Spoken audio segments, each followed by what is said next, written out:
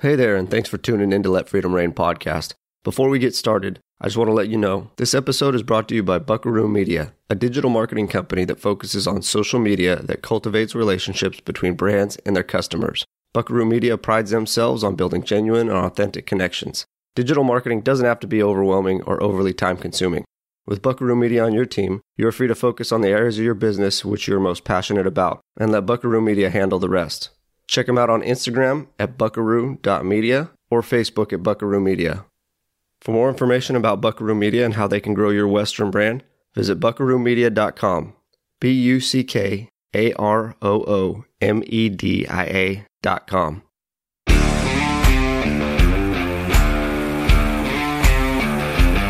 Hey everybody, I'm Jason, your host of Let Freedom Reign, an equine industry leading podcast that talks to folks from all different walks of life who share their testimony of adversities and perseverance and how the horse has helped them through their journey.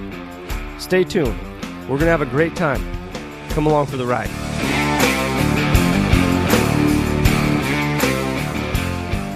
Welcome everybody to another week here at Let Freedom Reign podcast. You know, the last couple of weeks we've been out on the road and got to experience an amazing trip up to Canada. This week features the much-anticipated event recap episode of Heart of the Horse. A huge thank you is deserved to Nikki and Dustin Flundra and the rest of the staff who participated in the event and welcomed us with open arms. It was great to get up there and meet former guests in person as well as many of our fans. In this episode, you will hear from both Nikki and Dustin Flundra, the event competitors, event contributors, and fans alike. And if you find value in this episode, please give us a 5-star rating and review on the podcast platform of your choice. You can find us on both Facebook and Instagram under Let Freedom Reign Podcasts. We start this episode on day 2 of Heart of the Horse with event competitor Matt Robertson and Paige Calloway. So we are here with Matt Robertson and Paige Calloway at Heart of the Horse. We're halfway through day number 2, and I just wanted to thank you guys for making time in this busy schedule to come up and visit at the booth and kind of catch up from the last time we talked. So, yeah, thanks for having us up here. Thank you very much. So Matt, what's new for you since the last time we talked?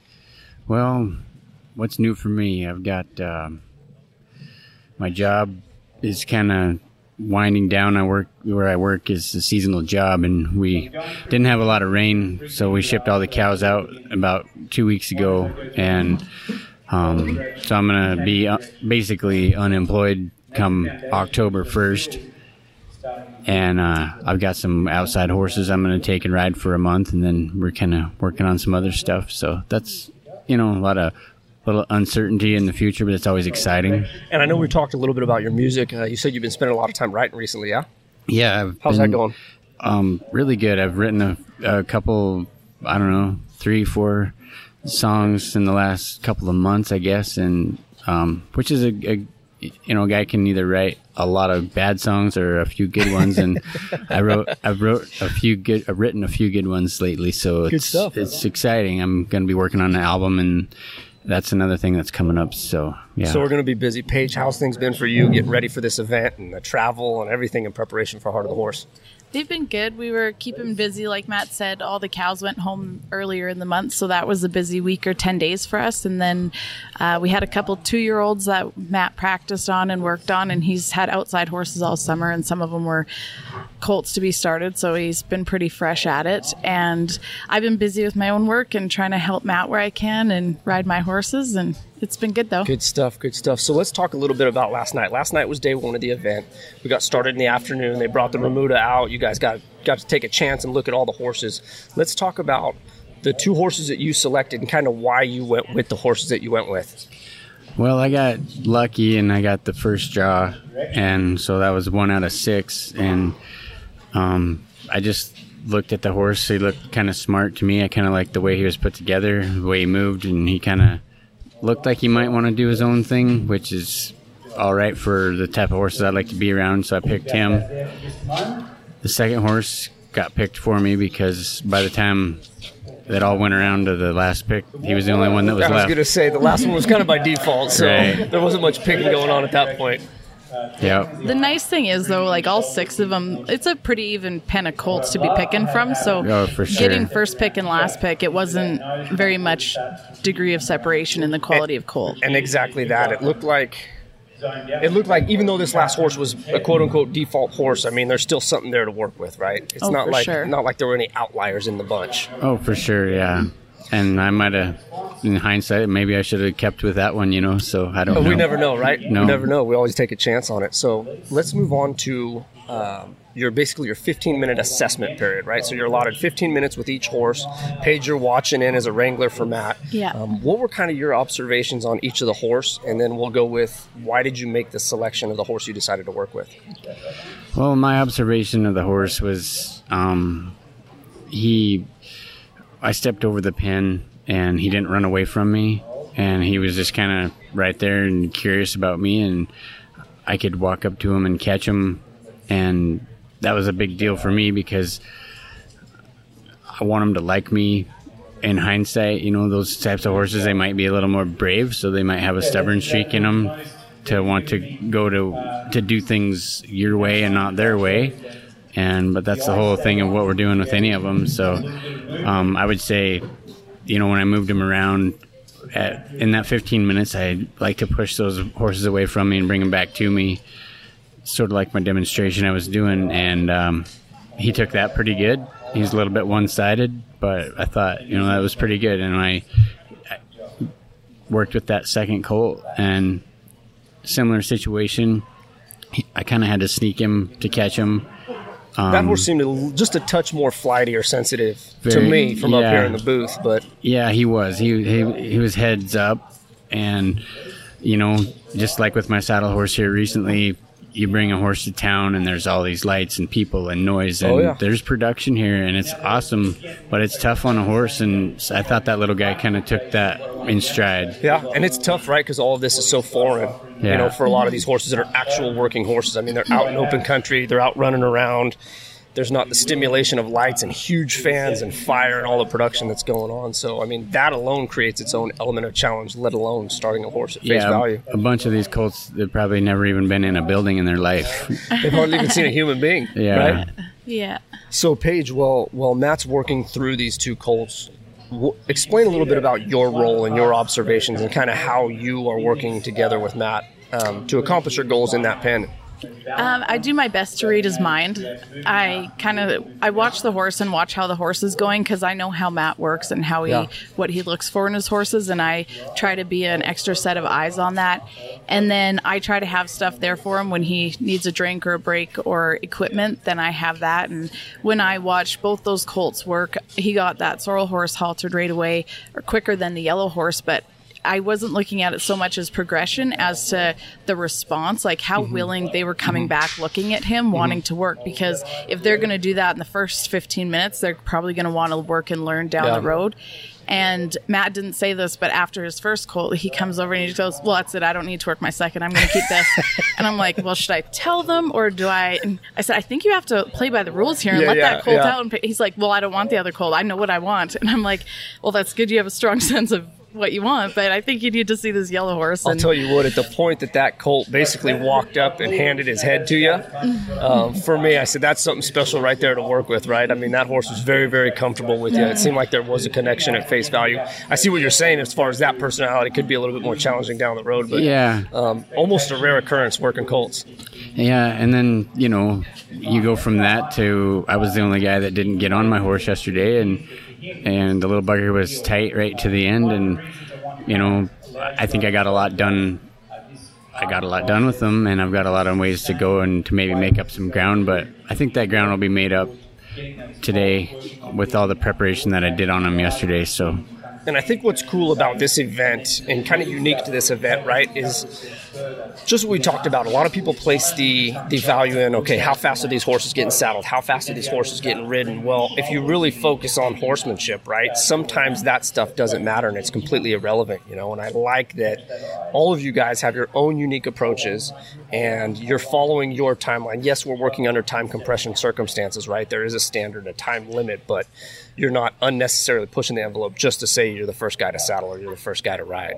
Exactly. Yeah. And I think, too, a horse like that Colt Matt has, he's a pretty courageous little horse to come over to Matt. And those horses, like, they don't take the fall apart put together very well. Yeah. They do better with step-by-step, Yeah. build their courage, build their trust, and then you have a solid foundation. And there are some horses that handle it better to, kind of let him fall apart and put him back together and carry it through. But I think just his personality, that what Matt did yesterday to build a solid foundation was a smart move for that horse for the weekend and just the rest of that horse's life. And I was excited to sit here and watch you work that horse, right? And then you brought in the saddle horse. I mean, we talked a little bit last night after the event, the diligent pace in which you work, right? You just test the horse a little bit. The horse takes well to it. Test him a little bit more. Takes well to it. It was never the extremes, right? Of a horse losing its cool, then you got to bring him off of that and then reintroduce something. I mean, it was just a very steady, diligent pace. And in the observations here from the booth, it looked like the horse took very, very well to everything. Well, I appreciate that. I don't always know what it looks like from the outside, So I'm going through a lot of things on the inside of me, and so I don't know what you see, but I appreciate that. So let's talk about this, because it's difficult for a lot of people. We don't compete at the level that you compete, right? So it's got to be so difficult to manage your own emotion and the excitement of everything, right? The production, the competition, the rigorous work schedule. What do you do to kind of help focus and ground yourself to better the horse out there in the arena? Well, that's a funny question because, I was scheduled to play music last night after the event, and I worked hard all day working that horse, and we came up to the round pen after they let the horses out, and they were questioning us, and the girl said, "So you're going to play music now, right?" And I said, "I am." And I completely forgot that I was, that's how and it was surprised myself because I've never done one of these things, but I've poured my heart and soul for a long time into trying to get into a horse's mind. And when I'm in there doing what I'm doing, I must go to a special place, and I know that in the past I've had to really manage my emotions, and I've learned to do that, I feel, and especially here where there's a lot of people watching and there's a lot of people rooting for you, you owe it to the horse, you owe it to the crowd, and you owe it to yourself to keep yourself under control and to have that steadiness and to just work with confidence, because if you lose any amount of confidence, the horse knows it, the crowd knows it, and you know it. Yeah, it's got to be tough to overcome. And Paige, your plate is almost more full than him, because not only do you have to watch the horse, but you got to watch him as well, right? So what are some things that you were doing to help support his cause and Matt's effort in the arena as far as watching the horse's responses or making sure that Matt was working at a correct pace? I kept in touch with him just either through eye contact and expressions or through words, and just making sure he's okay, he knows his time, he has the things he needs there to get the job done, put his horse in the pen, take his horse out, and just have that support there for him. And I think too, just having somebody there that you can connect with and be like, we're good, and I'm watching that horse, and I think that alone is a little bit of support. And I joke, like, sometimes sitting on the side is as hard as doing the work, because I'm somewhat helpless out there, right? Yeah. Whereas Matt gets to go ahead and do the work. So, but no, I thought it went great, and I thought it was a good first ride or first go for that Colt. I'll tell you what, we both had conversations previous to this. It's been exciting to watch all the work, watch it happen in real life. We wish you guys the best of luck through the rest of the competition, and maybe we'll talk to you Sunday a little bit more after the show, huh? All right, thanks, man. Thank you guys very much for your time. You. Next up is Dan James, who was kind enough to give us a few minutes of his time in between his clinic and getting ready for his second 2-hour session at Heart of the Horse. Here is Dan James. Basically 7 patterns. So we were here with Dan James halfway through day number 2. And Dan, we're going to probably work at a little bit quicker pace than normal. You just finished your clinic and you got to get back down for your second session of 2 hours with your colt. But what do you think of this show as compared to other colt starting competitions you participated in? I mean, you got quite the resume to balance against. And I think what Nikki's doing for the colt starting world is pretty impressive. Yeah, mate, I think that, her and Dustin both, they took on a huge, task to putting together this event. And, for particularly for its first year, to see the production side of it, to see the number of people that have turned up today. I think they're really hitting a home run with it. And just know how much goes into one of these. So I think that there's only going to be, as time goes on, that this event is just going to continue to grow. I think it's going to gain some great momentum after this first year. And I was talking to Nikki and Dustin earlier this morning, and they mentioned that, right, that there's been some challenges and some hurdles, but that's got to be expected in a first year. And despite all those challenges and hurdles, I mean, I think this is very impressive what they put together. I truly think it's a game changer in the colt starting industry as far as competition goes. Yeah, there's a lot of those colt starting events out there, and there's very few of them that I feel like that do anything to the level that Nikki and Dustin have already put together for this first year. So let's talk a little bit about colt selection. Last night, during night number 1, they ran 6 horses out, right? You all got a chance to take a look at the horses. Let's talk about the 2 that you selected and why you made those selections. That's always one of the most nerve-wracking parts, I guess, in some degrees. I don't know that I've got a great way of my selection process. I try to always just look at it of being like, does that look like a horse I'd like to own or I'd like to have? And when I seen the little the buckskin, I think it had draw number 1 on it. I really liked the way that it moved around the pen. It just kind of had really nice movement. The other colt, he looked like he was a little big, a little more robust. And at these deals, it's it can be so tricky, the amount of work that you're asking to do on these horses, that if you don't have enough horse, it's hard to get to the finish line. So I kind of tried to select, a little bit of both of that in each of those colts. The filly, fillies can be so tricky at these deals. They can kind of stall up real quick on you. Not to say that a gelding can't, but more likely it's going to typically get that response in those fillies. So ultimately, the decision between the 2 just came down to it was a filly and a colt. Mm-hmm. And I'll tell you what, the horse purchasing process is inherently difficult for folks when you get weeks to look at a horse or days to look at a horse, or you get to ride it a few times. I mean, for you guys to pull off what you pull off in 2 minutes of watching some horses do a little herd work together, it's pretty impressive to make the selection with the accuracy in which you guys do. Sure, you bet. I think there's definitely a lot more good luck than good judgment though in that. Sometimes we'll take that luck, right? Yeah, absolutely. So let's talk about last night. You got in the pen with your horse, and you got right to work. And it's interesting to watch you and your wife, Liz, outside the arena, keeping an eye on you. Let's talk about kind of the pace and how you guys stay on track, because as we watched you work throughout the night, I mean, you're taking your breaks frequently for the horse. You're right back to Elizabeth. It seems like there was some kind of dialogue, and then boom, you're right back in the pen to work. Yeah, I mean, Elizabeth did a great job in not only keeping track and time, but just an overview of how that she thought the progression and that was going. And, she's watched me do this enough to kind of know where I'd like to be at certain points. So that part was, great having her for the first time really there on the arena floor in a competition situation. And, yeah, look, I feel like that we step in and, with that colt last night, I really felt like I needed to kind of get to the depths of him. To help set me up for the next couple of days.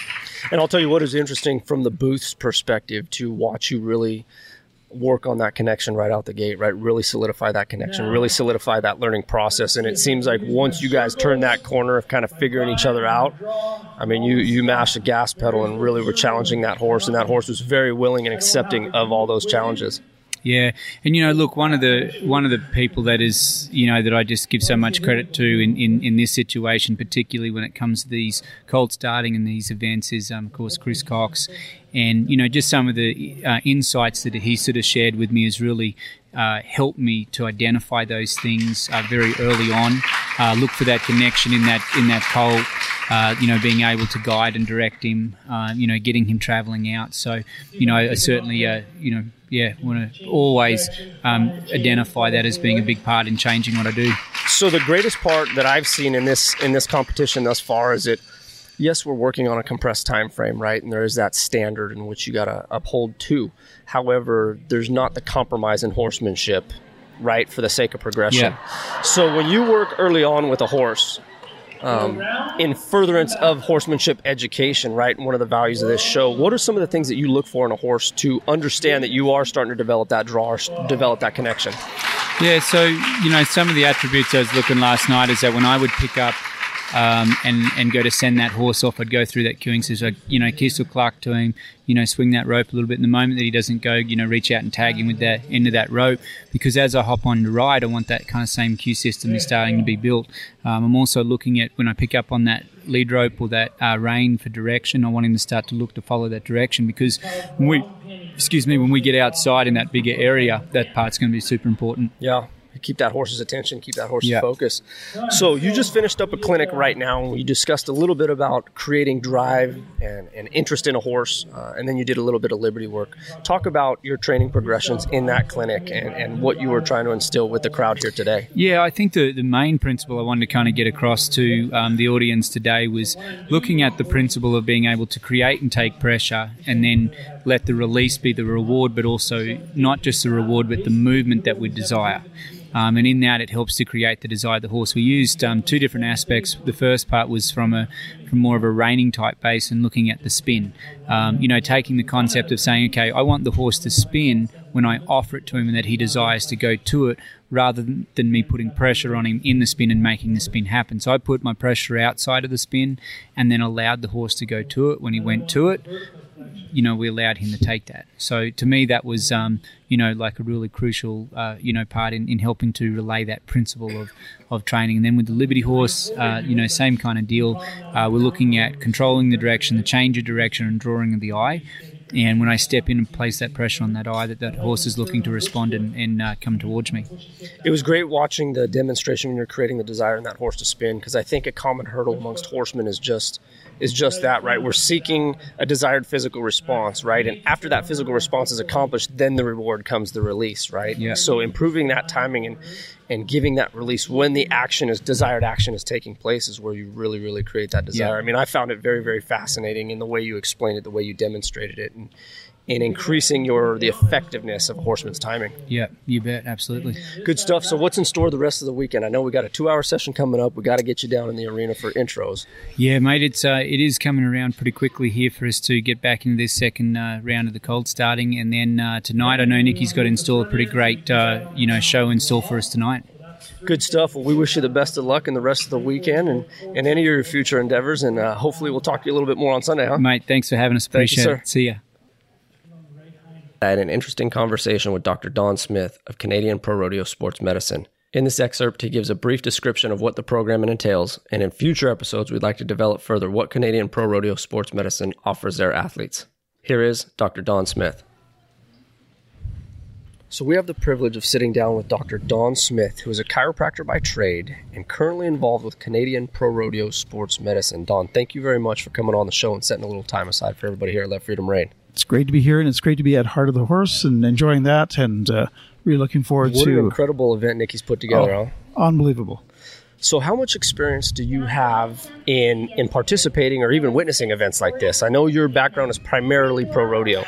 We primarily do rodeo and bull riding and those kind of events, and equestrian events like this where it's horse training, little different, but what I found is it's most fascinating to think about the other practitioners that are here that have different viewpoints and different treatment options, treating animals and that. Very exciting. And I'll tell you, very much of this event is founded in education, right? And I'll tell you, we're a day and a half, 2 days in, and there's no shortage of education or educational experience here at this event. Well, even watching some of the barrel racing this morning where Amber Lee Schneider worked with the barrel racers, the differences between when she started and when she finished, it's about the heart. It's about the heart for what you do. I have a heart for sport medicine, and I've loved it.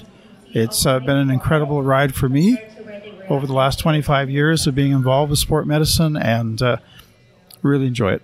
So you touched on it. It's incredible to see how efficient these horsemen and horsewomen can be, right, when you place the emphasis on the horse rather than the event or the task at hand. And in referencing your history and your experience in the medical field, let's talk a little bit about how you kind of got started, not only in the trade of chiropractic medicine, but how you got involved in sports medicine in the rodeo industry. Right. I got involved because of Dale Butterwick and Dexter Nelson, some of the two of the early athletic therapists that started this program. And thanks to them, they were open in their minds and their hearts to include chiropractors, massage therapists, some of our physicians, sports physicians that work with us. So I was in on the early stages, and I just kept showing up. I had some kind of interest. I didn't totally understand cowboys very much. I didn't know if that was something for me, but I like the team aspect. I like the fact that we all work together. And when you compare it to horse training, horse trainers always put the horse first.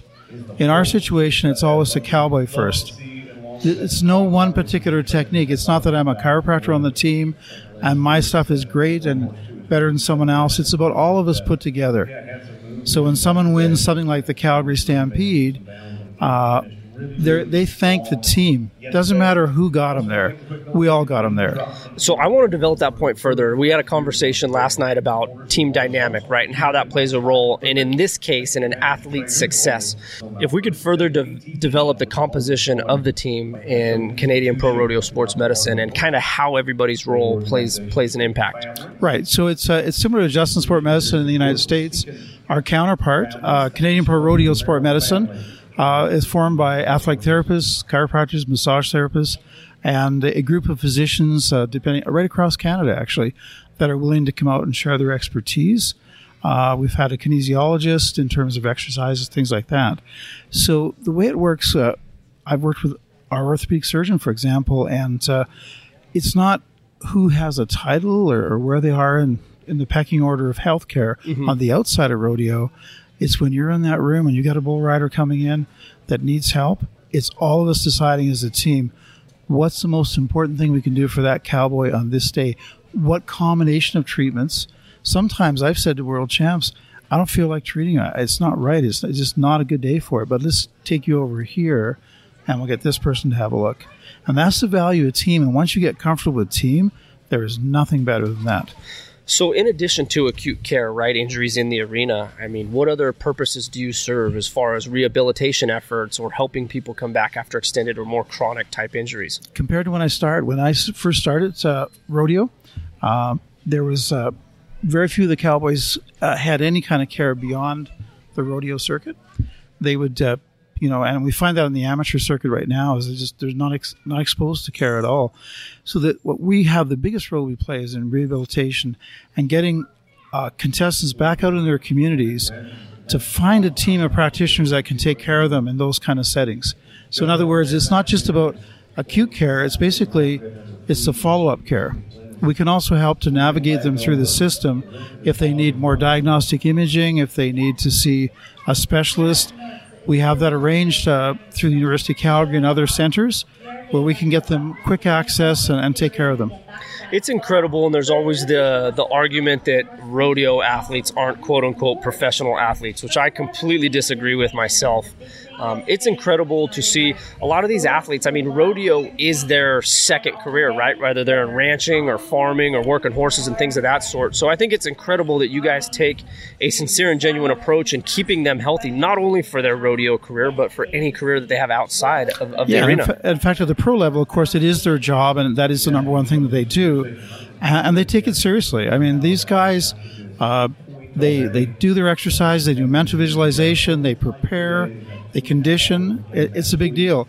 What Pro Rodeo Canada has done is it's taken our team, the Canadian Pro Rodeo Sport Medicine team, and they've put us at the Canadian Cowboys Association finals in Swift Current because we're the ambassadors. We're going to help the up-and-coming understand the importance of sport medicine and the importance of taking care of yourself early, not leaving it. And how much has the game changed in your experience from days of old where it's an ice bag and aspirin to true athletic training? I mean, guys are trying to improve by fractions and fractions of a percentage. Well, the difference is that we now see, if you want to see the team in action, say Calgary Stampede, you want to see this excellent sport medicine team, come 2 hours before the rodeo.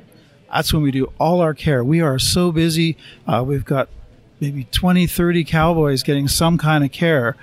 After the rodeo, it is true. It's a lot of ice bags and sometimes paramedics. It's the way it goes, right? Yeah, or see them the next day. So it's like the reality is these guys have it right. They see us before they perform rather than after. Yes. Yes, we'll deal with them after. There's no question about that. but they get the concept, which a lot of people outside of rodeo don't understand. They wait until something happens. Cowboys know that their performance depends on function and being at their best. That's where we come in. Really placing an emphasis on that preventative care. Get there early, get your adjustment. I mean, it's always a scramble with the barrel racers who have a lot of work to do with horses and things like that. Whenever they come, we're always busy with the rough stock guys. Mm-hmm. And so we're trying to extend our team out to barrel racing as well, so we can make sure we're getting all the athletes involved. So let's talk a little bit about the Canadian Pro Rodeo Sports Medicine schedule. Obviously, you follow the rodeo season. How many events do you hit a year, or what locations do you cover? We cover all across Canada. So right now it's split between, we do probably about 60 rodeos through the year. We balance off the rest between rodeo and special events. We take care of the chuck wagon drivers during the Calgary Stampede. Which could have some real big crashes, huh? That's a new experience for us. So they're getting used to us, and they're understanding how this plays into performance. It's the only time in the circuit we do see them. So it's 9 days where we get the chance to work with them. But we do 179 performances through the year. It requires about 60 practitioners. And in fact, they're working at Pro Rodeo as we speak now. They're in Willow Park working a rodeo. Sometimes we'll have 3 rodeos on a weekend or bull riding. So we do the Canadian PBR circuit, and thanks to the Ty Posabon Foundation, and we do the rodeo circuit. Good stuff. So very briefly, how does the Ty Posabon Foundation tie into the sports medicine team? They've been awesome, and it's that realization. So the pendulum swung on concussions, where everybody says, oh, you've got a concussion, you can't participate and all that kind of stuff. So Ty Posabon, after Ty unfortunately lost his life there, they stepped up and to raise awareness about concussions, and they've done a super job in supporting us, getting us out to rodeos. We would not be at bull riding if it wasn't for Ty Posabon Foundation, and it's a fantastic, dedicated group of family and support staff that do a good job. And what's incredible with foundations such as Ty's is that they start the conversation, right? And the change does not take place unless we start talking about things and bring it to the forefront and start focusing on public education. Yeah, and I think it was Nikki Flundra's husband, Dustin, that came up with the phrase, are you tough enough not to ride? And unfortunately, for years, we didn't ask that question. Yeah. They're bull riders. Yeah. We expected them to ride. Yeah. Now we understand, and it's really changed. That's been the most significant change in concussion management. They're not afraid to say, look, I don't feel good. Something's not right, and they're seeking help, and they're trusting us to be the caregivers for that and get them to the right spot. I think it's exciting to see the pendulum swing, right, and see the cultural shift as far as taking care of your body, because rodeo is going to stop at some point for everybody. You can't kill every sport. I mean, because of concussions. Now we realize that I think the Olympic Committee in Canada has one simple way to tell if you exercise and you get physically sick, your brain's not healed. Yeah. So we're trying to find better ways to say, okay, some people should get back into a great percentage. So let's encourage them. Let's figure out ways that we can help them.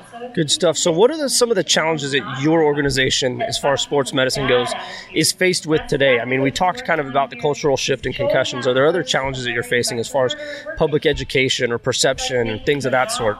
Yeah, I think it's getting the message out to the public. It's one of those things where we'll go in and do a rodeo. No one knows we're there, particularly, unless there's some coverage locally.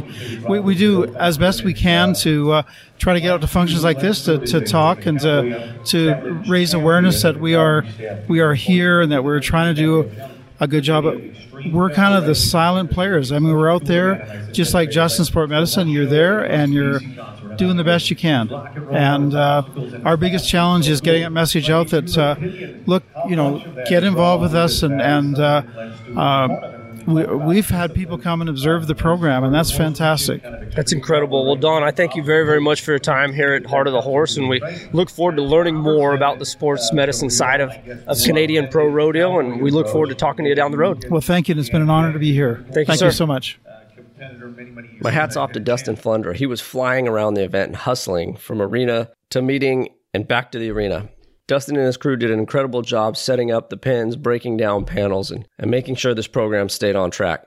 Here's Dustin's take on Heart of the Horse and how it went from an idea to an industry-changing event. So we are here with Dustin Flundra, husband of Nikki, who's putting on this whole event here at Heart of the Horse.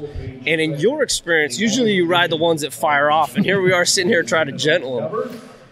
I know you've been quite busy flying back and forth across the booth the last 48, 72 hours. How's this event gone for you guys, considering it's the inaugural event? It's been pretty awesome, to be honest with you, the way things have worked out. I mean, this is what Nikki dreamed of, and the way it's going the way that she wanted it to right now. I mean, there's been some things that we've had to adjust and, pick up on the fly and run with them. But, it's been going awesome. And to sit here and watch these three trainers that we got here at this deal and their training styles and how every one of them is a little different, but they're all, their end game is the same, is pretty entertaining for me. And to sit here and, as a guy that usually rides bucking horses or whatever, I also have saddle them up, cinch them up, and let it go. Yeah. Let's see how bad you can buck and let's go.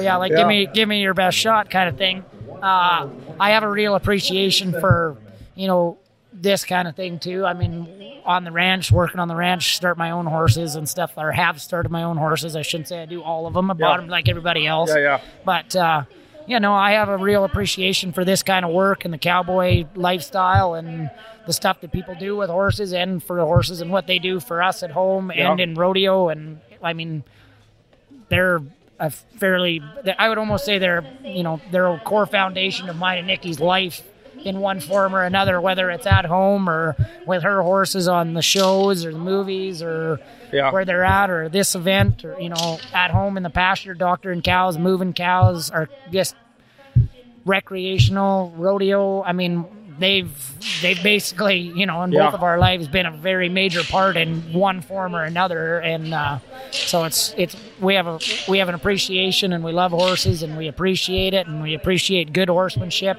And we appreciate good horse flesh, whether it's incredible or to bucking see horses or all whatnot. Of it, right? And we can hear the sounds of a whip cracking in the background with Glenn Stewart and in his pen. And I think back in my experience with Nikki and our conversation in the episode we did a while back, and just a very brief conversation at the end, and she discussed kind of the hopes and dreams and, hey, I want to do this in describing Heart of the Horse. And now to be up here and have boots on the ground in the arena, seeing all this stuff come to light. I mean, you have a way better perspective of it because you've been living it for months and months and months. But I mean, there's got to be huge amounts of pride to see all this stuff come to light. Oh yeah,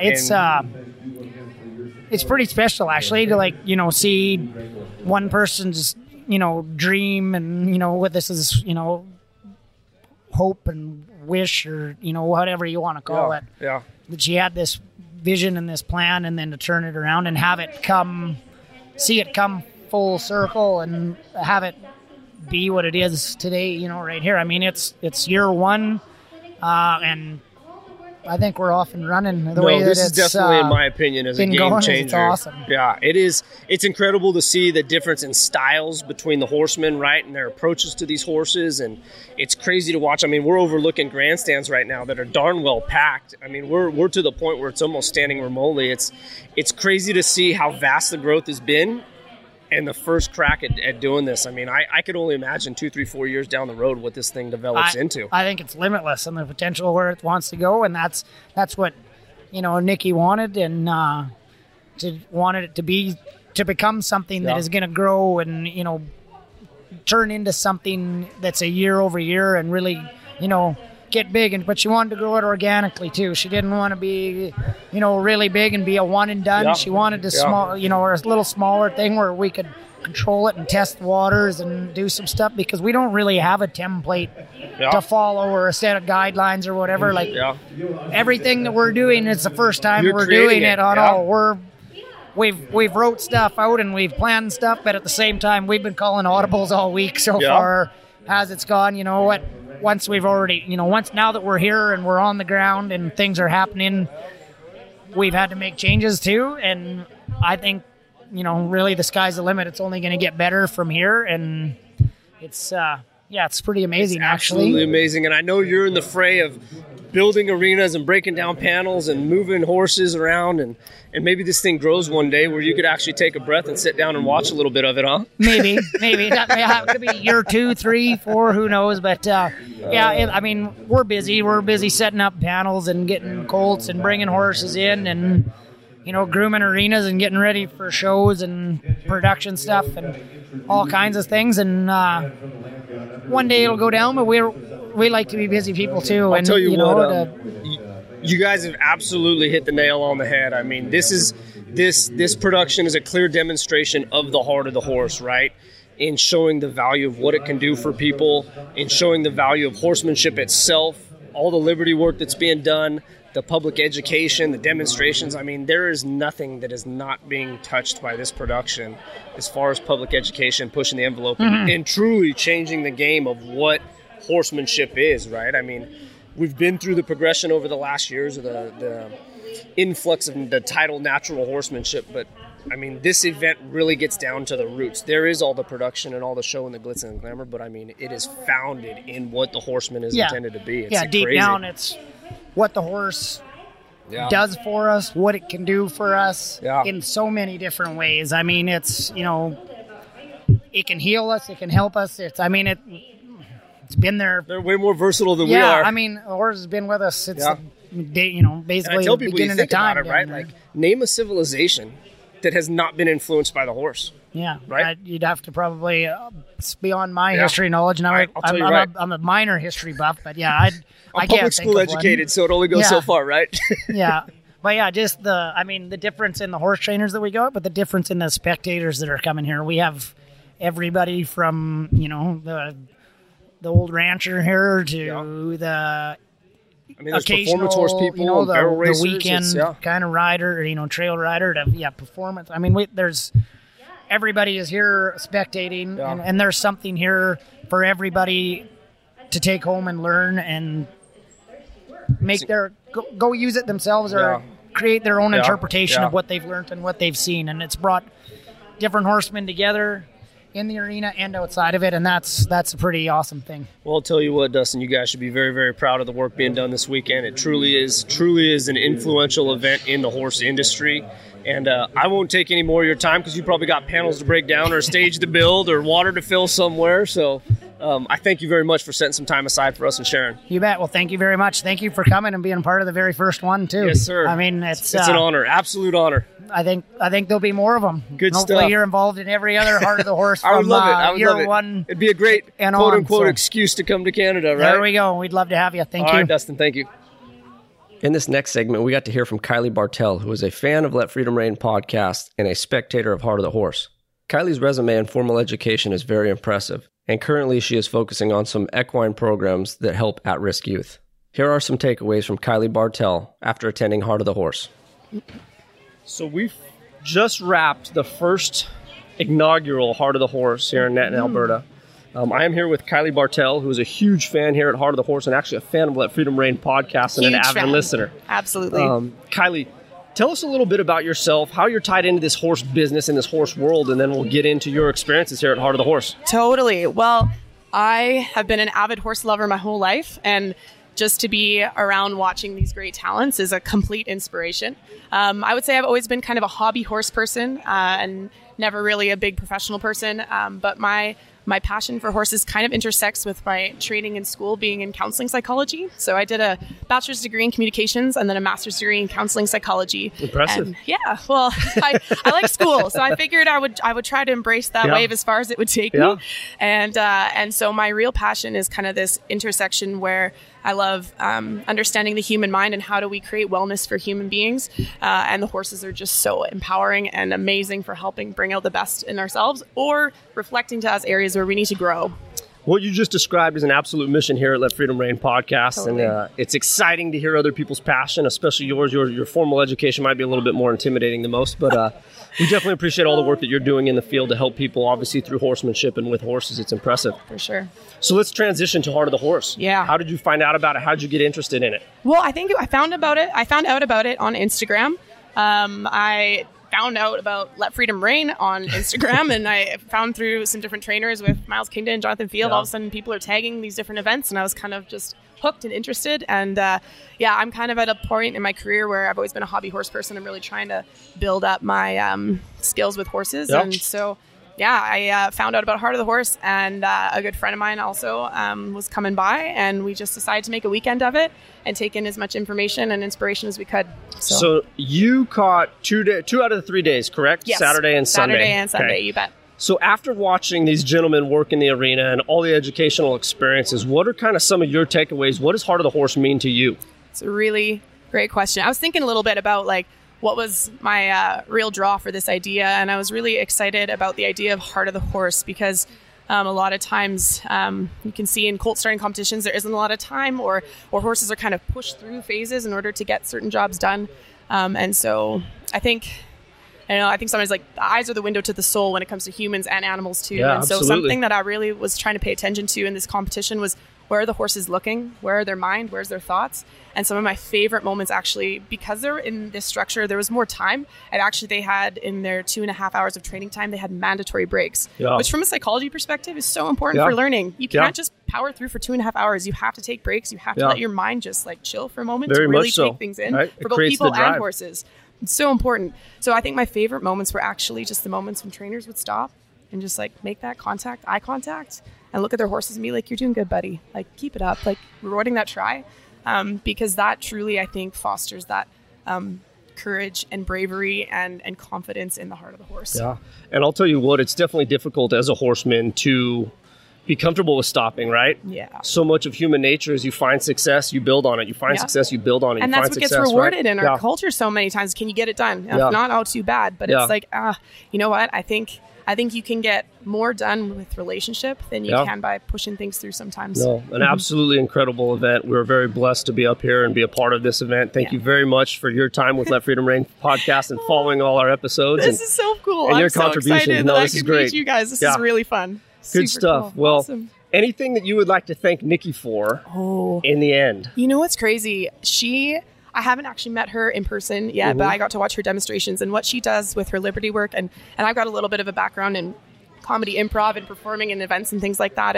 And more so in sports marketing events. That's something I've kind of had some experience in. But the way that she shows up and showcases just how much she cares for her horses and then puts it together with music, there's a feel to it that I can just feel the emotion welling up and creeping into the corners of my eyes. And that's a powerful thing. I think in a world where a lot of times we go through just chugging through, doing day by day, a little bit numbed out some of the time just to get by. And when she performs, it's just the performance last night was just absolutely incredible. How she covered the history of horsemanship and how it started and what it's transitioned into and all the performances and all the disciplines covered. I mean, it was very, very, very insightful to watch. It was so inspiring. And I think sometimes when you can get kind of bogged down in the journey of your horses and stuff, I think one of the most beautiful gifts these events can give us is a new perspective of what could be. Yeah. And sometimes I think that thing you take that back to your place and your horse, and if you've been in a little bit of a stuck spot, that inspiration can really get you through some kind of frustrating days when you might just be ready to go and pick a new hobby. Been an absolute incredible event. Well, again, we thank you very much for your support of Heart of the Horse and your support of Let Freedom Reign podcast. And for sure. Maybe next year we'll get back up here and do it again. I sure hope so. All right. That'd be awesome. Have Thanks, a good Jason. one. You too. Next up is event contributor Alicia Bradburn. A huge thank you is in order to Alicia for all the positive response that we have gotten from the Miles Kingdon episode some months back. We owe all the credit to Alicia for making that connection between Let Freedom Reign podcast and Miles. Throughout my few weeks in Canada, I was able to spend a couple hours with Miles at his ranch and had some great conversations about the horse and life. Here is Alicia Bradburn.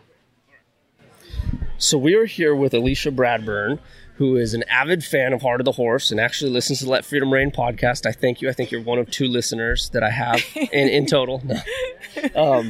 I do want to thank you before we get started. You did make the introduction with Miles Kingdon some months ago, and that was a very, very successful podcast. Miles is an incredible human being, and we're actually on our way to Miles' place here in the next few days. So I wanted to thank you before we get started for all your help and support of the show and effort in spreading the word.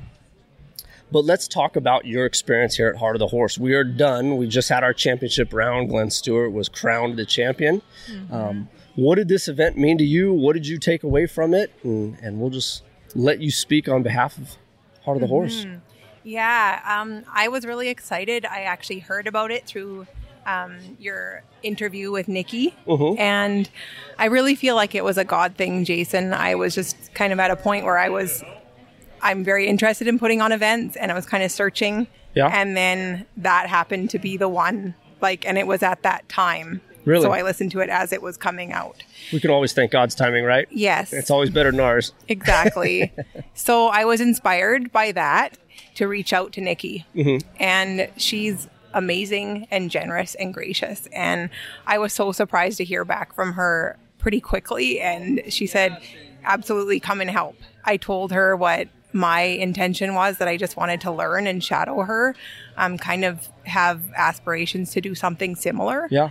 But I was just really blown away because she's a very busy lady on top of having her 3 kids, her horses, working on Heartland, and her own touring to rodeos. I was blown away that she was gracious enough. I don't know if eating or sleep or drinking or anything like that is budgeted I don't for know how in her she schedule, does it. because she is flying around this place the last 3 days, and it's incredible that she's gotten all done that she has. Yeah. And then she's just beautiful and humble and kind about it all.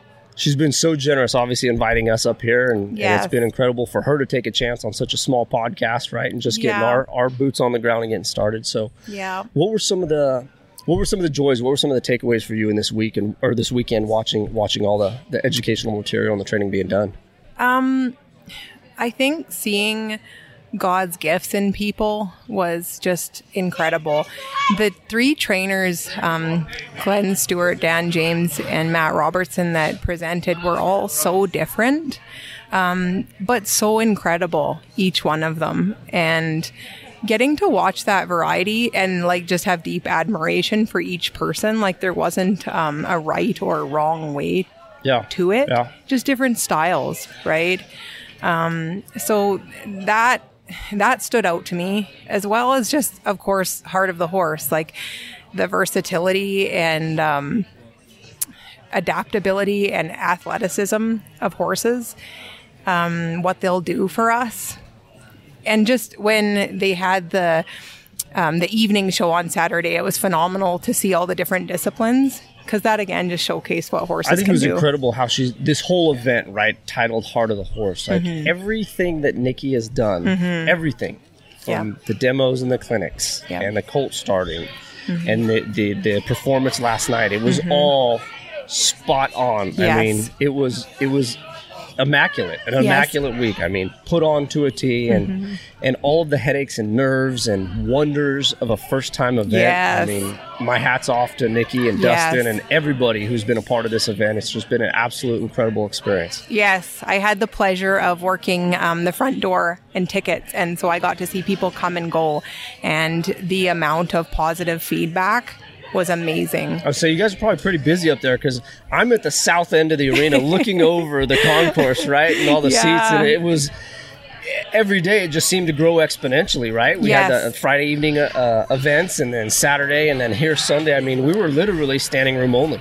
Yes, it was very busy. It was a demanding little place to be, but also really fun, because people were really happy and excited.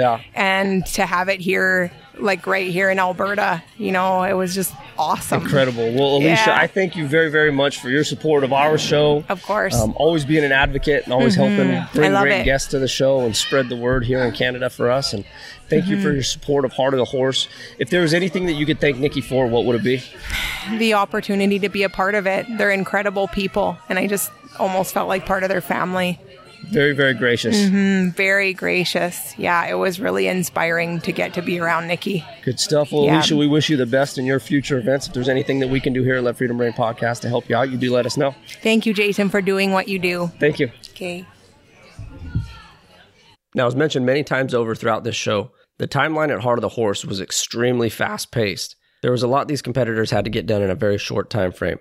Glenn and I had many conversations early in the mornings of the events, but Glenn had to get off to work, and I had to set up for the booth. After Glenn was awarded the inaugural Heart of the Horse champion, we got to sit down at the steakhouse there at Silver Slate Arena and have a little conversation about the event. Here is a horseman I have much admiration for, Mr. Glenn Stewart. So here we are. The inaugural Heart of the Horse is done. We're settled on Championship Sunday with the winner, Glenn Stewart. Glenn, thank you very much for making time for us. I know the time frame was extremely tight the whole weekend, and there were several instances where we were supposed to conduct interviews and the timing just didn't allow for it. But now we get to sit down here in the steakhouse after it's all settled with a decent-sized check in your pocket and taking home victory number 1 for Heart of the Horse. How does it feel? It feels fantastic. I had an amazing weekend. I was surrounded by amazing people. Nikki Flunder put on an unbelievable event. I've been doing these events for 10 or 12 years, different events, whether it's colt starting or, some sort of a horsemanship event of some kind or sort.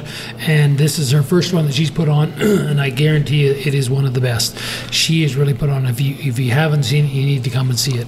And I can't wait to get home and tell people about this event and putting it as a must-see or an absolute to-do on your list of things to do. I don't have the experience that you have, obviously, competing in a lot of these events. This is the first time I've been an attendee of an event like this. So how is this event differed from other events? Like, what makes Nikki's event so much more special? She's got a production team here like no other I've seen. She's got music, she's got light, she's got pyro. I was jokingly saying I was at more meetings this weekend for what we had to do and when we had to do it and just how we needed to do it. Yeah. I was at more meetings than I have in my whole life, I think. But it was absolutely well worth it. It's her first event, and she really knocked it out of the park. It was fantastic. And to me, it seems, from a spectator's perspective, right, it seems like a lot of the other events, and this isn't to speak badly of anybody, but a lot of the other events might place the entertainment value a little bit higher than the actual horsemanship in the list of priorities. And here it seemed like all of your sessions that you constructed or conducted with these colts was very true, or a lot more true, to how it would be conducted at the ranch. Yeah, she's even the final day in the course that she set up, it was absolutely all ranchy type stuff. She really catered. We're in cowboy country here. This is the heart of cowboy country down here in Alberta, and there was people all the way around me, 360 degrees behind me, in front of me, on my left and on my right, that I'm quite humbled by. Like, these guys are some hands. They can get stuff done. I want to go hang out with them. I want to go see what they do. I want to learn from them guys. And they're sitting here in the stands watching. And so it's kind of a one-of-a-kind deal. Really honored and grateful to be part of it. I was going to say, I feel so blessed to be a part of number 1 and just to be here in the presence of all the competitors and all the spectators. It's just been an absolute phenomenal experience, and all the hospitality has been great. And eventually we'll get to your championship round, but let's talk about colt selections, right? They bring a half dozen horses into the arena, run them around. You guys get about 2 minutes, right, per round of selection. Let's talk about the horses you selected and maybe why you selected them. So we do get a short little period of time to do it, and we kind of switched it up at the last minute and said, hey, can you just run those horses by us? Just bring them in, let the Cowboys do what they do and bring those horses by so we can watch 6 set of horses move through the pen and around the arena and whatnot. And what I look for is I want to see where that horse is in the herd. I want to see, when they go cantering around, I want to see is one kind of one spark out there, squirt out more so than the others. I want to see if they're picking up their right leads or left leads, where their head's at, how they're built. So you're trying to see that in just a few minutes. You're trying to pick through 6 set of horses. And you swing them to the right, did they just automatically pick up that right lead? How do they move? Do they look like something I'd want to ride? They look smooth. They look like they're rough. Are they crossfiring? So I'm looking for things like that when I'm picking my horse. Size of them, too. These guys were 2.5-year-old horses. And so I'm looking for the size of the horse, how he's built, And most of them were fairly equally matched, right, physically? Pretty close, right? Yeah. There was little differences in them, but pretty close. There wasn't no runts in the bunch per se or anything that was exceptionally larger than anything else. Yeah, right? They try to bring in pretty evenly matched horses. Yeah. So Friday night was kind of the first event, right? First round per se. You were granted 15 minutes to work with each of your 2 selections, right? Talk us through a little bit about what you were looking for, what you're trying to accomplish in that 15-minute span. So I've got an absolute game plan when I come in there. Like in my head, I'm not just like, I have an idea or a plan of what I'm going to attempt to do. The horse will change that in a heartbeat. Correct. And I'll come in there and I go, okay, this plan's out the window with this. Sometimes the best plan is to show up the arena, right, without a plan, because the horse is oftentimes changing that. Yeah, you can always have a plan, but you can always change it. Absolutely. And so literally they both did change my plan, and I didn't get to what I was planning on doing, but that's fine. I still had. It's unbelievable what you can figure out in a horse in 15 minutes. If you're, 15 minutes of the horse, you can know a lot about that horse. So yeah, when I got him in there, I just started checking on some things and just seeing how flighty he was, how hard he was going to be to catch, and I did get them both caught. And then I'll say if I get up against this horse and I like putting a lot of me on the horse. I say like I want to get a lot of my body up against the horse, but my leg down his front leg, put my hip on his shoulder, put my arm over his withers. I'm trying to get a lot of myself up against that horse to see what he thinks about this whole deal. And there was a definite difference in the two of them. The one was he was almost grateful for it, and the other one was real defensive about it. Yes. And he would throw his shoulder into me, and he'd just bolt through the air. When my hip touched his shoulder, he flew through the air, and he'd got pretty wide-eyed, and so there's quite a difference in the two horses. And the personalities, there. And the size is different too. So the one I chose was a bigger horse. So that horse. There's a lot of talkings. That horse actually went, they put it in the round pen, right? And that horse actually went airborne, right?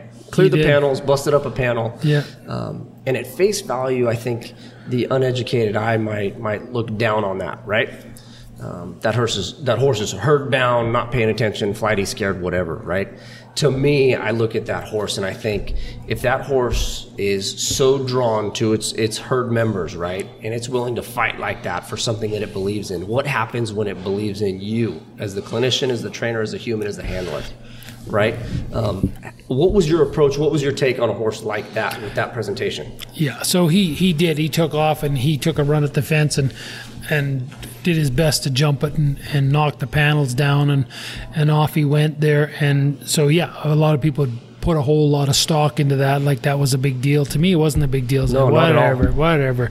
I was not even surprised one little bit that one of those horses wasn't going to do it, so it just happened to be the one that I had. But, you just got it. Yeah. But it didn't bother me. I was not concerned about it also. It's a perfect, normal prey-animal behavior. You get separated from your herd's all leaving, you're standing there in a pen in the middle of an arena that you've never been in before, you're going to get excited and you're going to try to jump out. No big deal. So as far as him doing that, it didn't that was not even a consideration for me. Whatever, we'll get him back in the pen, and like you said, whether he was fighting for the herd or himself, or whether he was going to fight for me, I can't say that. I don't know, but I do know that all horses, once they figure out that you're there to do something with them and for them rather than to them, it's gonna come around for you. So regardless whether he jumped the fence or not, I had the same game plan. I go, well, he jumped the panels and took off and made a great show, but it didn't really mean nothing at the end of the day. Exactly. So as the week goes on, you guys are granted a couple 2-hour sessions with the horse, right? And you had a 45-minute session with the horse, isolated by yourselves. Kind of talk us through. I know in previous episodes, right, you were featured on here on the Freedom Rein podcast, and we talked a lot about your training methods and principles and progressions. But how did you apply a lot of that over the last weekend in getting this horse prepared for today? So every horse is a little different, and I like to apply this confidence, respect, and understanding sort of approach to things. And if a horse understands, you're going to give him a lot of confidence. If a horse understands, he's going to be fairly respectful. And so you've got to build his confidence. When they see you, when you show up on the scene, a human shows up on the scene, they don't look at you as like, oh, there's the new guy on the block. There's my teacher. He just showed up. They look at you as a predator, and they need to learn. So I mentioned that over the weekend, that horses need to learn from humans. So I show up and start, trying to show him that I'm trying to teach him something. And I'm trying to give them some confidence, because if they're lacking on a whole bunch of confidence, your horses, he can't learn. He's too busy being worried. He's too busy looking for the herd, or being scared of this, that, or the other thing. So I've got to do a balance of confidence, respect, and understanding. I got to balance that out. So I've always got to I've always got to be understandable from the horse's perspective, not my perspective, and not the neighbor's perspective, not my grandpa's perspective. I don't care anybody else's perspective. I got to be understandable from the horse's perspective, and I've always got to be watching him to go, did he understand it? Did he get it? Because if he does, he will gain a ton of respect and confidence. His confidence will go through the roof, and his respect will go through the roof. So if I can just keep balancing it, but sometimes you just like at the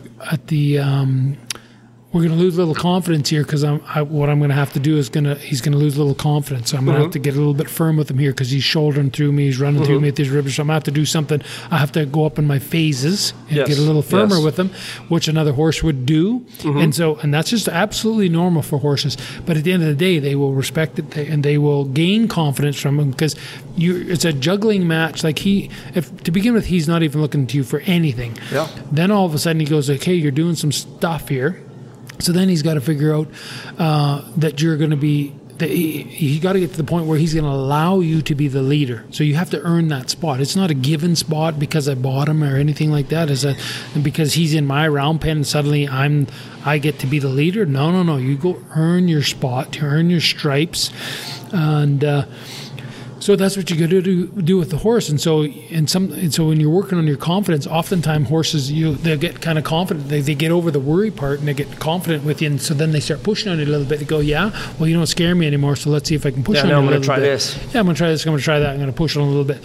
So then you got to ease on through that to say, well, I don't want you to lose your confidence. However, I do need you to move your shoulder. I need you to remove your ribs, your hip, whatever it may being be. Asked, give me your nose, and if we're going to do anything with horses, anytime, anywhere, if they're going to be in our care, they need to take our guidance. They got to allow us to guide them. Otherwise you might as well just get out of there and let them do whatever the heck they want to do. But they got to allow us to guide them. So you got to get to that spot where they go, yeah, okay, you're worthy of guiding me.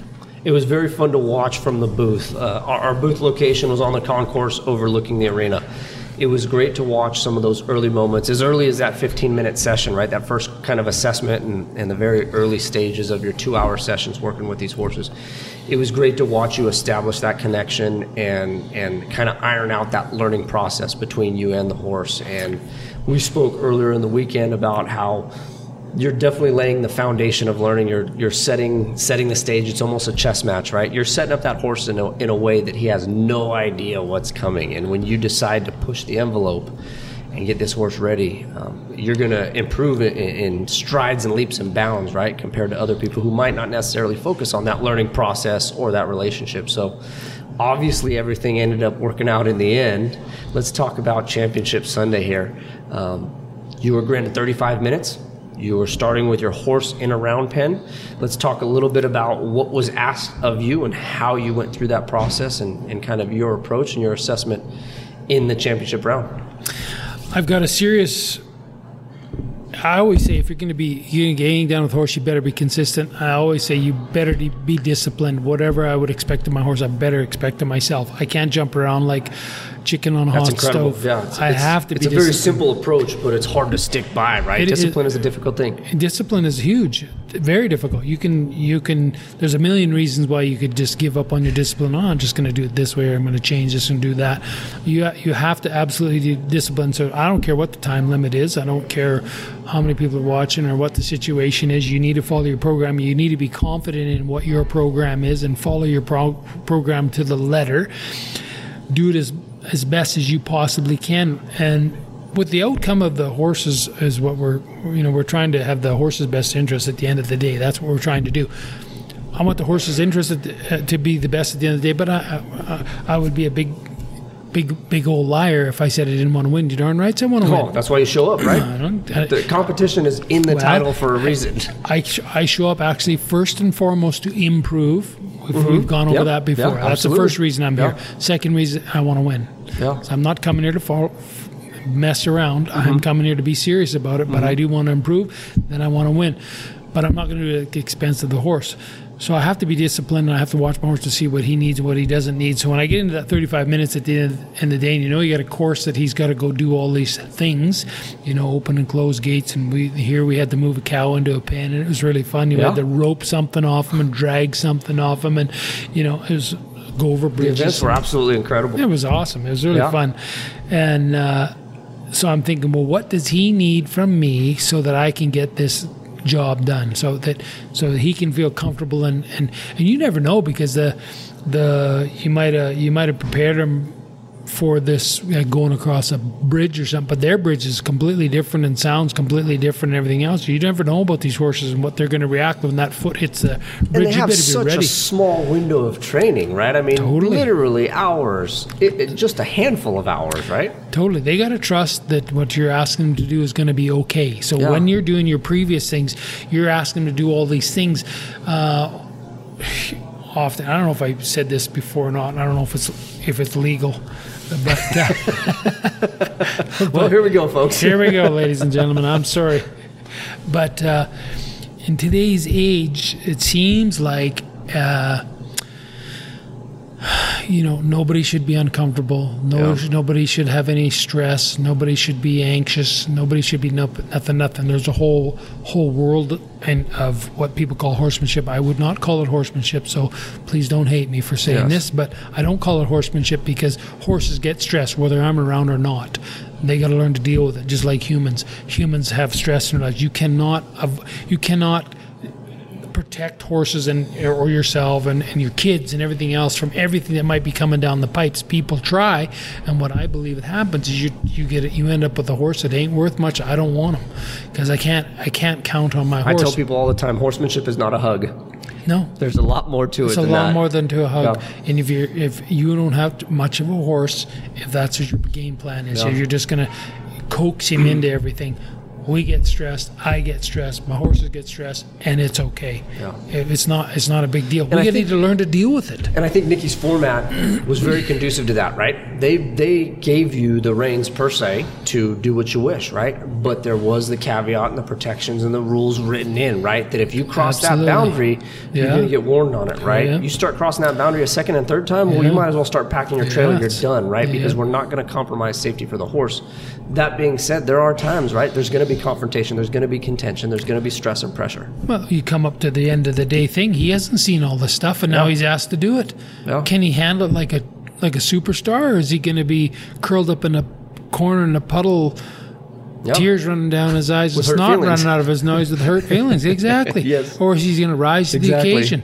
So I want a horse that's going to be there for me, and I'm going to be there for him. It's like you set him up for that when you're working with the horses. I want to be that human. Yes. And I want my horses to be that horse. I want the horse that if I need you for something, you're there, even if you haven't seen it. I'm not going to protect him and hide him from everything, and I'm not going to hide myself from it. I expect that from myself. I expect that from my horse. And one of these deals like this, he don't know what's coming, and I gotta set him up so that he don't care what's coming. He's like, bring it. Yes. No, I will tell you this. Watching your performance, that horse was more than prepared. I mean, there was, a half a dozen events maybe. One event was moving a slicker from one fence to another fence post, right, or simulating that, right? Then you had to drag a little bit of a sled while you dallied on a horn, rope a steer, right, or something representative of a steer, cross a bridge, cross a tarp covered in leaves, pen a cow.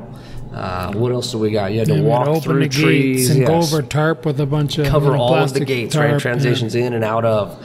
There's a lot being asked of these horses in that 35-minute wheel. Pick up the right lead, left lead, walk, trot, canter.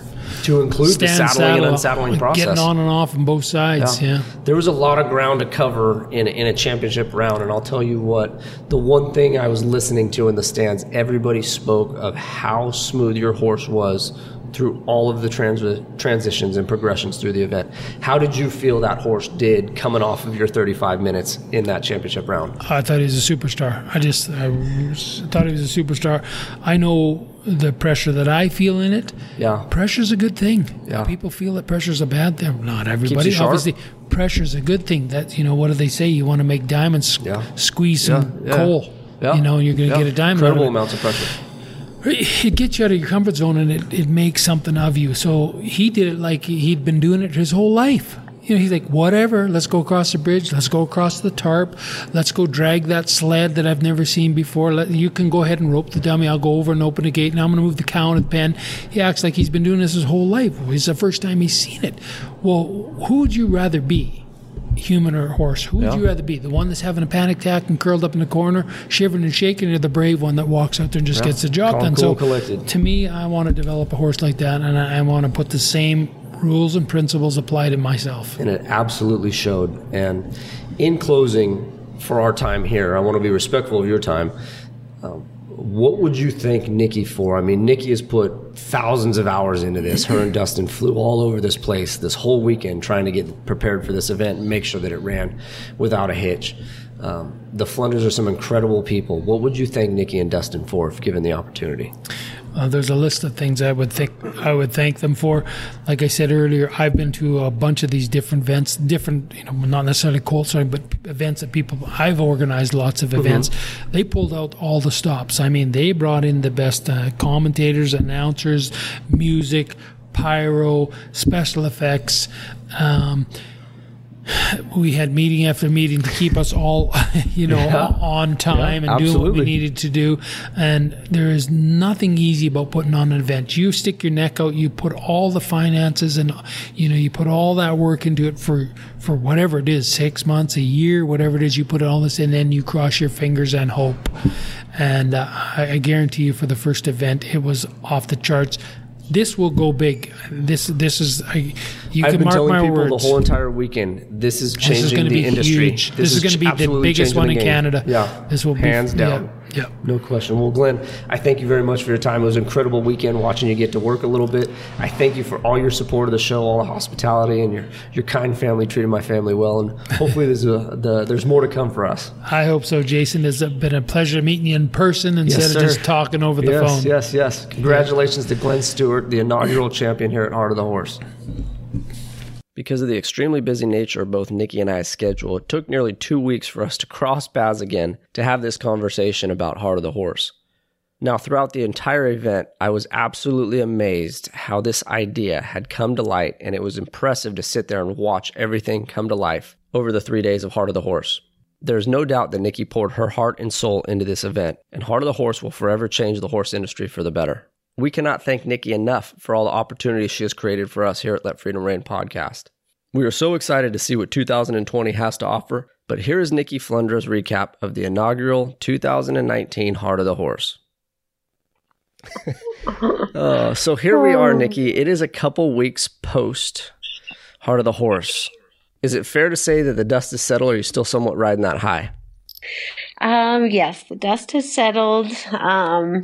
Just been, working away at wrapping up some loose ends for finishing, the last few things off and taking care of that. But yeah, the dust has settled and kind of had a chance to sit back and reflect on it a little bit. And so yeah, it's good. Well, hopefully in the next half an hour or so, we can kind of elaborate on some of that reflection. But before we get started, I want to thank you for extending the offer and facilitating us attending the show. It was an absolutely amazing opportunity. It was incredible to watch all the horsemanship, such an educational experience. And definitely, I've told everybody since leaving the show, Heart of the Horse is a must-see event at least once in a lifetime. Oh, well, thank you very much, Jason. It was really an honor for our event to have you there and for you to make the effort to come all the way up to Canada from California was what an amazing thing. And I can't thank you enough for not only doing that, but for, helping us so much along the way and getting it out there. And we were really happy to have you on board with us. So I was going to say, no pressure, but obviously we're going to have a Heart of the Horse in 2020, or all these people I'm telling to go are going to have nowhere to go. Yes. We are, plans are full steam ahead for next year. We will be, making our announcements hopefully by the end of the month. And yeah, we're excited. So one thing I want to get to, and we touched on it briefly in your first episode here at Let Freedom Reign podcast. And I think it was off air after the episode, but you halfway mentioned, this idea of Heart of the Horse and kind of what you wanted it to be. What does it feel like now that it's all said and done? I mean, all the thousands of hours and everybody that's invested to make the event what it is. I mean, at any point, did you get to take that one deep breath and just sit back and soak it all in? I did, actually. I had a couple of moments like that where I actually had, you know, a minute or two to sit back and just watch it all. And it was kind of a surreal moment for me because it was, I mean, probably not thousands, well, maybe, but definitely hundreds of hours of work and effort that went into putting it all together, and to sit back and kind of see a dream realized is really what it was for me. And on the final Sunday, I went to check on my kids up with my mom in the stands and had to feed the baby and hold the baby for a minute. And I just took a minute to kind of just watch and take it all in.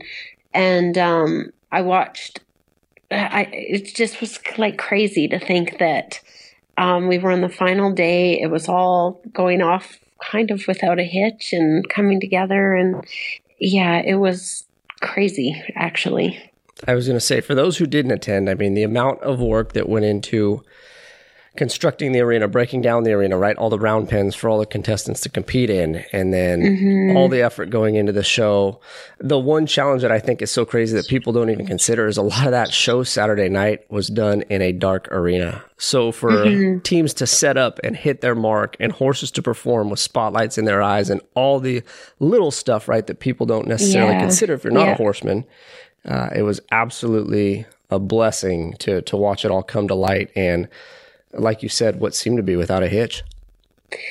Yeah, I mean, we had some, you know, there was a few moments where we were hustling to put little fires out here and there, but it was a really ambitious program. We had, like, every moment was jam-packed, and we had a lot of different things going on and a lot of different elements that had to be considered to make it all happen. Everything from arena setup to just making everything work smoothly, from the trade show vendors to the clinicians to, you know, even just the paperwork that, you know, went into it and making the rules and regulations and scoring sheets and things that were happening on the video screen. And that, like, there was so many elements, but it was, it did come together really well. And it was, we had a really great team of people in place. And I am so grateful for everybody that bailed in to help put it together. And I was really, really fortunate from the get-go to have a gal, and she just did a episode with you, Kimberly Dunn. Yes. Amazing horse trainer, and she's from the UK. And she had spent the summer with us and planned to stay until after the event so that she could help me not only with the kids, but with some of the horse stuff and some of the production elements. And she was kind of my right hand through all of it. And she did an incredible job. I could not have done it without her. And my husband was right from the beginning, bailed in with whatever we needed to do to make the event happen. So I was really, really lucky to have really great help. And then a team of, awesome volunteers and friends that came to, take tickets at the door and, all kinds of things that I'm really lucky to have the friends and the people in my life that I do. So for people, I mean, I'm sure there's some listeners that don't know what the event is or didn't attend the event. So Heart of the Horse was a 3-day colt starting competition. I truly believe after attending it, you're going to change the game of colt starting. Explain to people kind of what your intentions were with putting on this event, and then maybe what some of the goals were after the fact, right, to take it to the next level. Yeah, I wanted it to be, I guess in a way I wanted it to be more than just a colt starting competition. My goal was always to educate people with amazing trainers, clinics, different ideas on horsemanship. I really wanted to educate people in different and entertaining ways. But more than that, I wanted to inspire people. And I wanted people to see how horses can really and truly benefit people's lives and bring so many positive things and in so many different ways. So I looked at putting together not just a wide range of competitors that kind of I knew had different styles and different ways to educate people, but I brought in Amberly Snyder as a guest speaker to tell her story and to show how horses have really helped her through such a trying time. For people that don't know Amberly, she is a professional barrel racer that was in a motor vehicle accident several years ago, and she's gone on to compete in professional rodeo. And she talked a lot about how horses helped her get through that, and the course that her life has taken has been really a remarkable one because of horses. And now she goes out and speaks to people and inspires them, motivates them, and shows them, that no matter your circumstance, you can, make the best of it. And her perspective is just incredible. So with her and the trainers and the clinics, and we had Amber Marshall, who I've worked with for years on Heartland, came in to do a signing and a bit of a guest speech. And I know she's inspired a ton of people in the horse industry, a ton of young girls to fall in love with horses. And I just think it's important in this day and age to showcase the horse and to keep that, to keep the word out there and to keep it strong and to keep people excited about it and to keep the industry thriving. I think that we need to educate and entertain and inspire, and that's what I really set out to do. I was going to say, if those were your goals, you absolutely crushed it. Well, thank you. That was the idea. So hopefully everybody walked away from it and felt a little bit of all those things. What was great to see throughout the event, I mean, we have all attended, hundreds of thousands, right, between the listeners, hundreds of thousands of different events, right, whether they're competitions or colt startings or barrel racings, jackpots, whatever.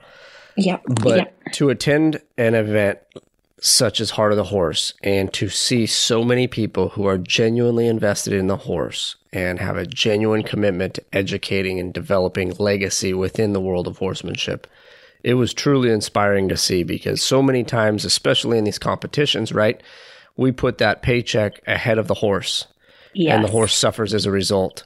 And yes, for the sake of compressed time and competition, and we can't have a colt starting competition last 30 days and have people attend, we did have to mash it all together into 2.5 or 3 days. But to see the competitors work as hard and as diligently as they could and keep the horse a priority was immaculate. It was incredible. Yeah, wasn't that cool? It was. Yeah, I agree. It was so cool to see not just how invested in the best interest of the horse that the trainers were, but it was so cool to me how, to watch the people in the stands, how invested they were in watching the whole thing. And I had some people comment after saying oh, we were, our butts were so sore because we could not get out of our seats for the whole day. We did not want to miss a thing. It was just, they were riveted. And that was so cool for me to see. And I know that was because the trainers were so good at what they do. And they were so, yes, the horse always came first. And it was so evident. And it was just, what a cool, it was awesome. For me, sitting up on the concourse in my location, so for the listeners to get a better understanding, I was on a concourse. It was overlooking a grandstand, which obviously overlooked the arena floor. Sitting up on that concourse, I knew you were onto something special when we were honestly probably 45 minutes into Friday evening, maybe an hour into Friday evening. We were just starting the 15-minute assessments with the colts and the trainers. Yeah. And you could have heard a pin drop in that arena. Yeah. It was dead silent, and everybody's attention was on that arena floor. It was just incredible to see the involvement, the excitement, the participation of everybody who attended that event. Yeah, it was really cool. It was fun to watch how well received it was by the people that attended. And it was obvious that they were a very horse-loving crowd, and it was so evident in the way they were such an educated crowd. Yes, they knew yes. when something special was happening. They knew the pivotal moments. They knew in great detail too. In they great did. detail. Like, it was so fun that we had such a crowd that appreciated that level of training, and a crowd that the skill and the talent that the trainers brought forth, it was not missed by the audience. And that was really cool to me to see what a great crowd that we had. Very special. So now that year one is under your belt, and yes. you have all the hurdles that we talked about, of the first year, and I can't say the struggles. I don't think that'd be fair connotation to place on it, but the challenges faced, right, in running an event for the first time. Yep. Where are we going in year number 2, or what are the plans for the next Heart of the Horse event? Oh, I wish I could say already. We are still in planning stages, and taking everything into consideration, looking at the numbers and what where we are going to go from here. And I guess everybody's just going to need to stay tuned. Absolutely. Well, Nikki, I thank you very much for making time for us. I know it's been a busy couple weeks for you. That's why this is taking place 2 weeks after the event. But again, I can't thank you enough for involving Let Freedom Reign podcast and letting us be a part of your special event, especially the inaugural event, and be a part of your journey. It's an opportunity that we're forever grateful for. Oh, well, I can't thank you enough, Jason. And for you and your family to be there was really special for us, and all of your support along the way. We appreciate it. It was incredible. And in closing, where can people follow for information on Heart of the Horse from here on out? Please check out either our website, theheartofthehorse.ca, or our Instagram page is the Heart of the .horse, Heart of the .horse. And we have a Facebook page as well, a Heart of the Horse Facebook page. Post info on both of our social media sites all the time, as well as the website. So, again, Nikki, congratulations on getting through year number 1. What an extremely successful event, and it's incredible to see how you are changing the game of colt starting. Oh, thanks, Jason. I appreciate it. Well, we wish you the best, and we'll talk to you down the road. Sounds great. Thanks, Jason. Bye-bye. Bye. Thanks again, everybody, for listening to this episode of Let Freedom Reign podcast. Again, you can find us on social media under Let Freedom Reign podcast.